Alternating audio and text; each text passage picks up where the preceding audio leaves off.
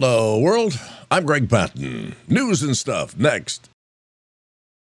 So, you're feeling guilty today, huh? You know, Scripture teaches us that one aspect of the Holy Spirit's work to convict you and me of our sin. Sure. John 16:8. The purpose is to turn us from our iniquity and direct us to God. Peter felt great remorse after denying that he knew Jesus there in Matthew 26, and Paul fell to his knees when Christ confronted him about his wrong behavior in Acts 9. Both men responded to these convicting experiences by, they repented. Search me, O God, and know my heart. They followed the Lord. At one time, we were all dead, spiritually dead. Sin's presence was corrupting our human nature from the inside out, blinding us to real truth, spiritual truth. With our will directed towards self and against God, we were by nature objects of wrath, according to Ephesians 2:3. In other words, we were under condemnation and facing eternal death. God's required payment for our transgressions, Romans 6:23. So in our natural state, we were unconnected to the Lord and headed toward eternal separation, hell forever. Although we were helpless to change our situation, God had a great plan that would satisfy His justice and place us in His family. Amen? He sent Jesus, His only begotten Son, to be our substitute, took our place, to bear our sin and guilt and die in our place. Not only did Jesus pay our sin debt in full, but His righteousness becomes ours the moment we place our trust in Him. The Holy Spirit convicts us of our guilt before God, and thankfully we don't have to be separated from Him throughout all eternity. Let me ask you, have you received Jesus Christ as your Savior yet?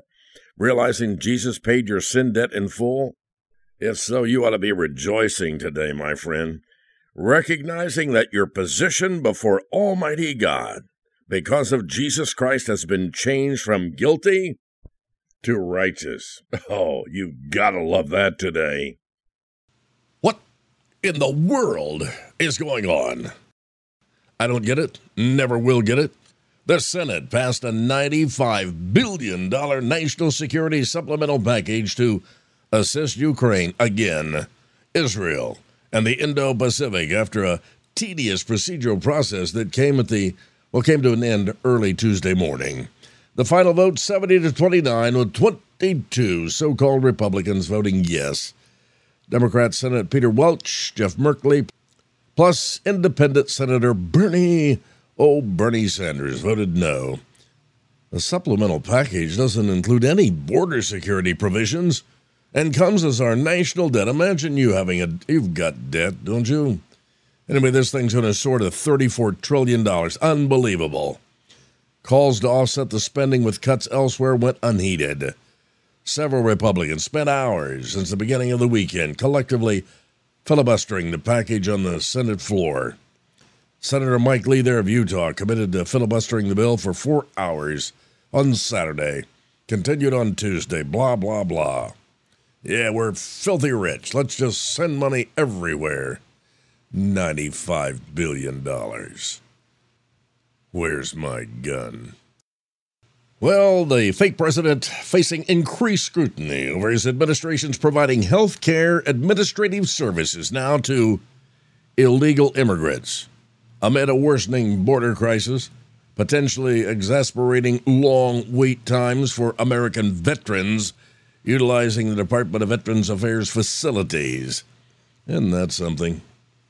Tommy Tuberville there from Alabama introduced alongside Representative Mike Bost of Illinois a ban of all of this. One of the many problems, he says, we're facing in this country as a result of the border disaster taking place under Biden's watch and giving away veterans' money to illegals. Good grief, Charlie Brown. Speaking of the border, they're going to try it again. The House Republicans expected to hold a second vote now to impeach Homeland Security Secretary Alejandro Mayorkas on Tuesday after an initial effort seeking to do so failed last week. He's the first cabinet secretary to face charges in nearly 150 years. Hopefully they'll get it done this time. What was going on here? University of Minnesota student is alleging that staff at the Minnesota school did nothing while she suffered from an almost fatal sepsis infection for some 16 hours on the bathroom floor in her residence. Genevieve Lizotte filed a lawsuit against the University of Minnesota, the owner of the off-campus apartment where she lived, alleging that the defendants were negligent and breached their contract with plaintiff, allowing her infection to spread and leaving her near death. My, oh my. Come on, it's world from beginning to end, right? Talking about that Super Bowl. I used to say, wow, isn't it something? A minute commercial for a Super Bowl is $100,000. Didn't that change? 30-second commercial during the Super Bowl. $7 million. Wow. What could we do in America? Relieving some of the debt, helping the homeless and the poor in America, which Jesus said we'll always have with us, but we should do something about. $7 million for 30 seconds. They've lost their ever-living.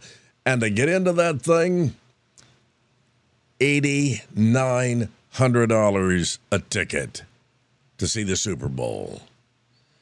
Did you watch any of it? I went to bed, and I'm a football fan. Yeah, this whole world, she's a changin'. Well, there are lots to talk about that commercial, the Christian commercial during the Super Bowl. The agency behind the viral Jesus ad that played during Sunday night Super Bowl, what if they paid $7 million? Explained why it welcomes controversy surrounding that campaign after the ads drew backlash from both the right and the left and conservative Christians, etc. He Gets Us, that was the name of it, a campaign that says it wants to help everyone rediscover the love story of Jesus. They organized 2 ad spots during the game, a 60-second one called Foot Washing. That was ridiculous. And a 15-second ad called Who is My Neighbor? Who is my neighbor? I'll tell you what, it's so confusing out there. Who is the author of confusion? You know, he's doing a lot to spread some nonsense out there. Super Bowl ad. Christian, huh? So we have so many things on our plates today, whether it's the church, whether it's politics, who's right and who's wrong. Just so many things going on. It's hard to keep up. I know a lot of seniors say this is just about impossible, and I got to tell you, it is for you and me. And my Christian friend, remember, this is not the end of all of this. It's just beginning. This is where the left-leaning loonies are starting. Those who persist in standing for freedom of speech, freedom of expression, freedom to assemble, freedom to keep and to bear arms, those people are going to be targeted. You will be hounded, boycotted, fired, ostracized, deplatformed, whatever other terms you want to, and the louder and the more significant and effective your voice is, the bigger the target is on your back. Christian, don't stop.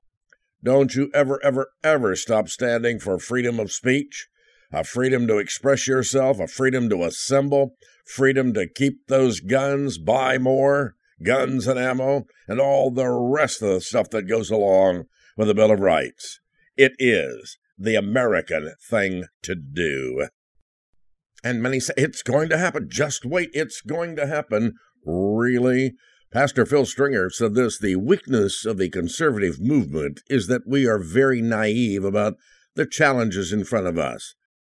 And here comes the Hello World Challenge. Although it's currently experiencing a full frontal attack, you know this, for decades the United States of America has been under covert, slow-motion assault by a revolutionary left, a religious political movement fundamentally at war with you. I mean, both Christianity and America.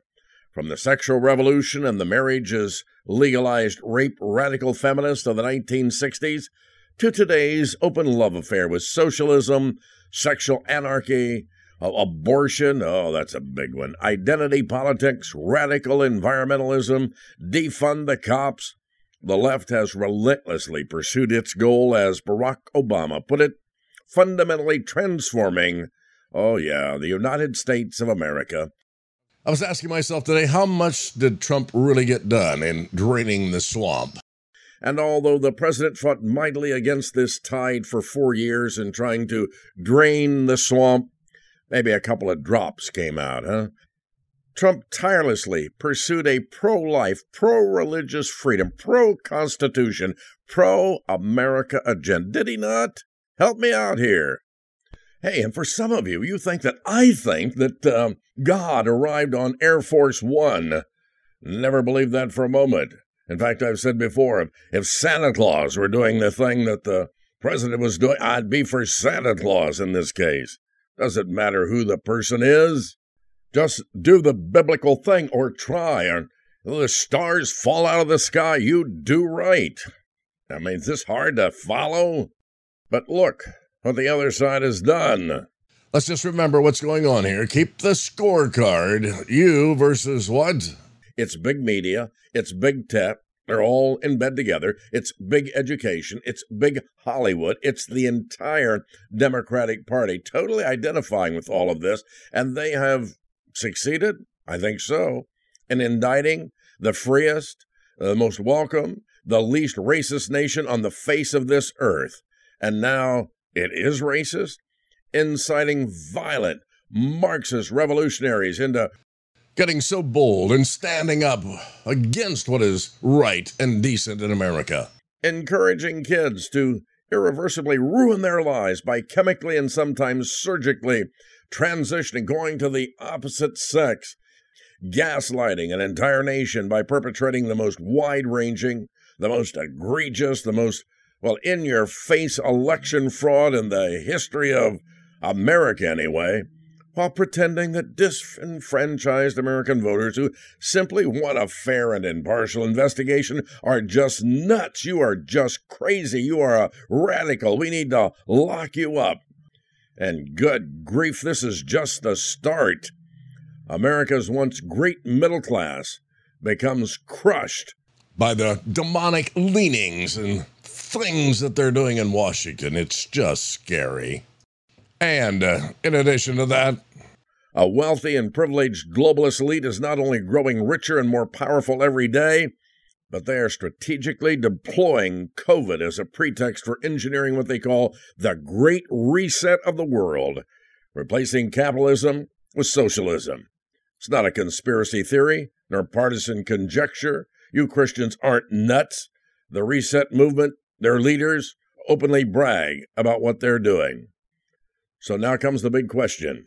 With such genuine wickedness openly coming to America, the land of the free, it really comes to light there in the Bible. The Apostle Paul's admonition about powers and principalities and spiritual wickedness in high places. What can good Americans do about this in our country? During this time of genuine tribulation and persecution, how should moral, right-thinking people just like you, who work hard, love America, honor its history, obey the laws, and don't pretend there are dozens of new genders and that America's a despicable, racist hellhole? Isn't that what they're saying? How do you respond? That is something to pray about, my friend.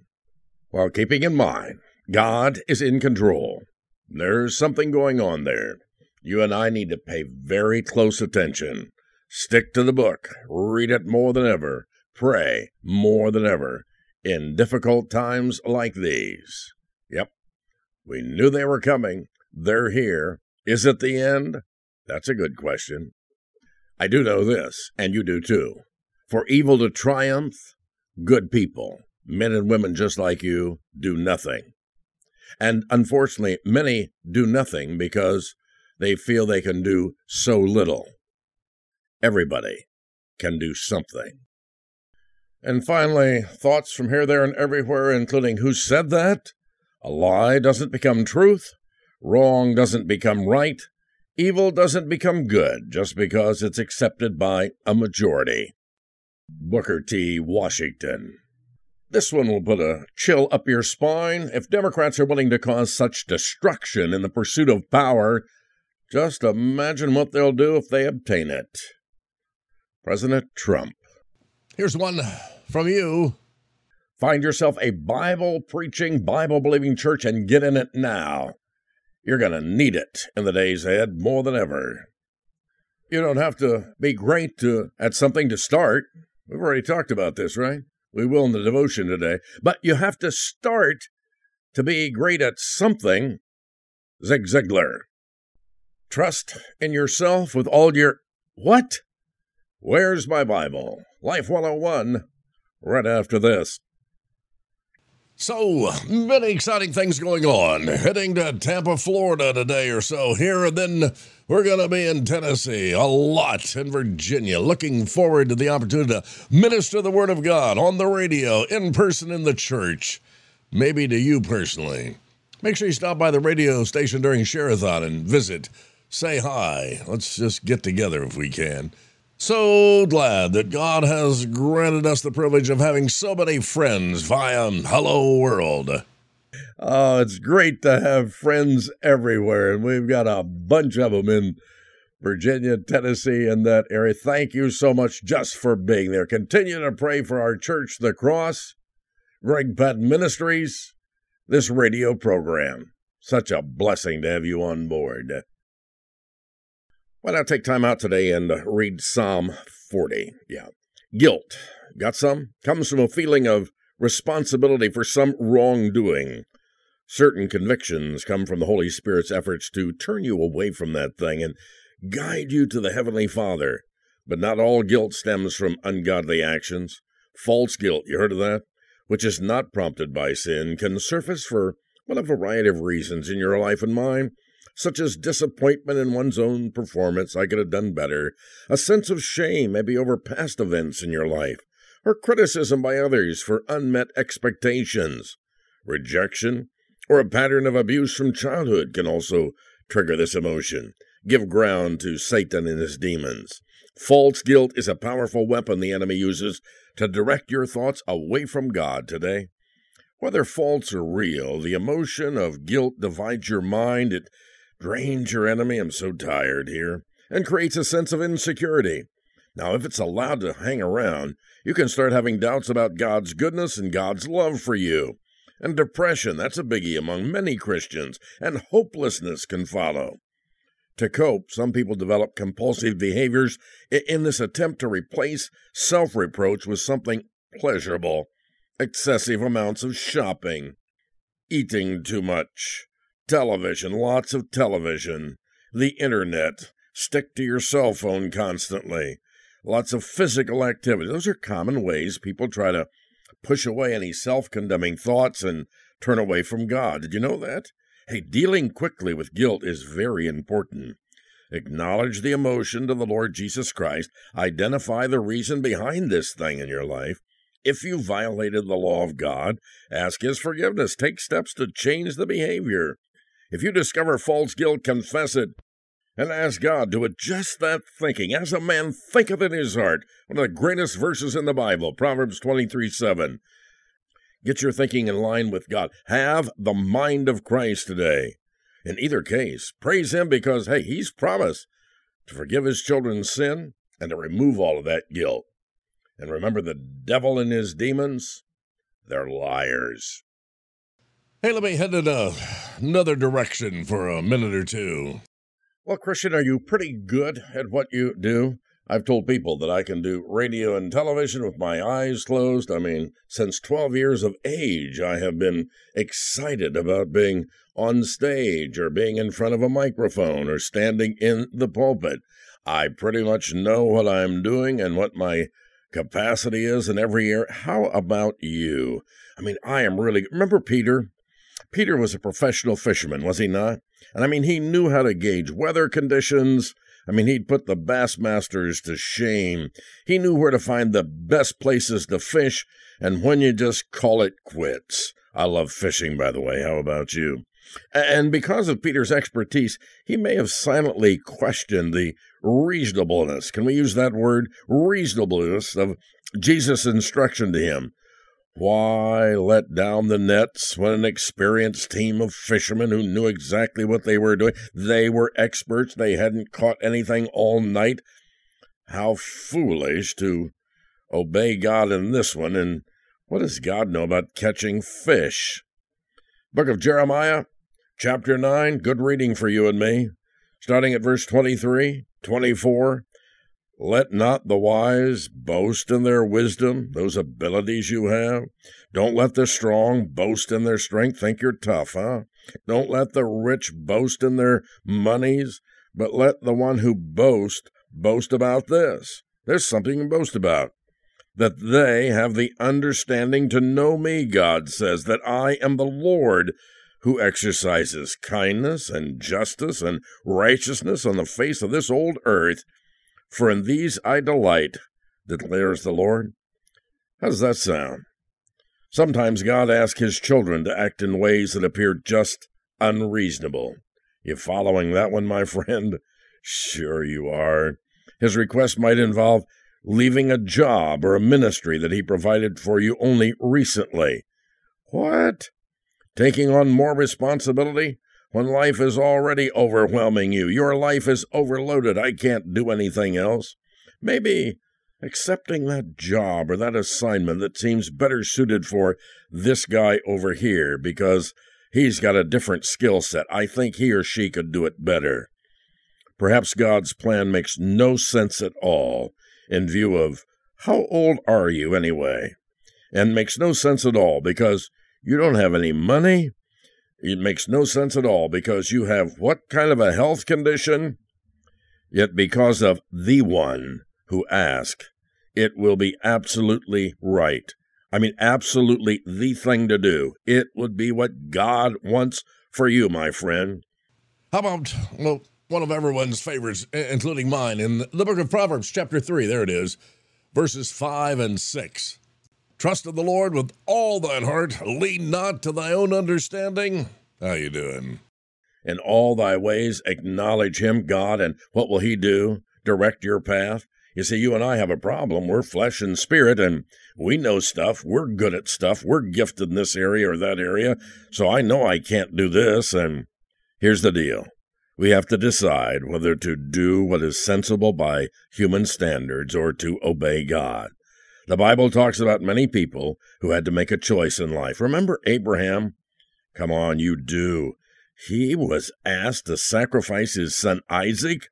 Noah was told to build an ark on dry land because a flood was coming. What is rain? Joshua was given a military strategy of marching around Jericho instead of attacking it, Joshua 6. Gideon, the inexperienced fighter, was told to send most of his warriors home before the battle. What kind of a strategy is that? Can you imagine you or I coming into that situation? This is crazy. Judges chapter 7. But here's the key. They all obeyed, and they all experienced God's power, and it was released on their behalf. So don't let human logic dictate whether you follow God's plan today or not. Trust in the Lord with all your heart. Trust in him as Peter and all of these other faithful believers in the Word of God did. Trust and obey. And finally, the businessman's business was just failing miserably. What to do? The pastor intervened, said, hey, God's got an answer for you. I want you to take your Bible. I want you to go outside as the wind blows. Let the pages of your Bible ruffle around there, and wherever it stops, you look down, and that's God's word for you today. Wasn't all that much later. There he is in his brand new Mercedes. Bought a new car. All kinds. The pastor said, you did it. You took my advice. What did God show you? He said, I did just as you said. That Bible stopped right at chapter 11. What? I'm Greg Patton. I've had my say for another day as usual. Tell a friend about the broadcast. Join me on Facebook, Greg, G-R-E-G, Patton, P-A-T-T-E. We'll keep it together here. And that's the way it is for Tuesday, February the 13th, 2024. I pray you have a wonderful Tuesday.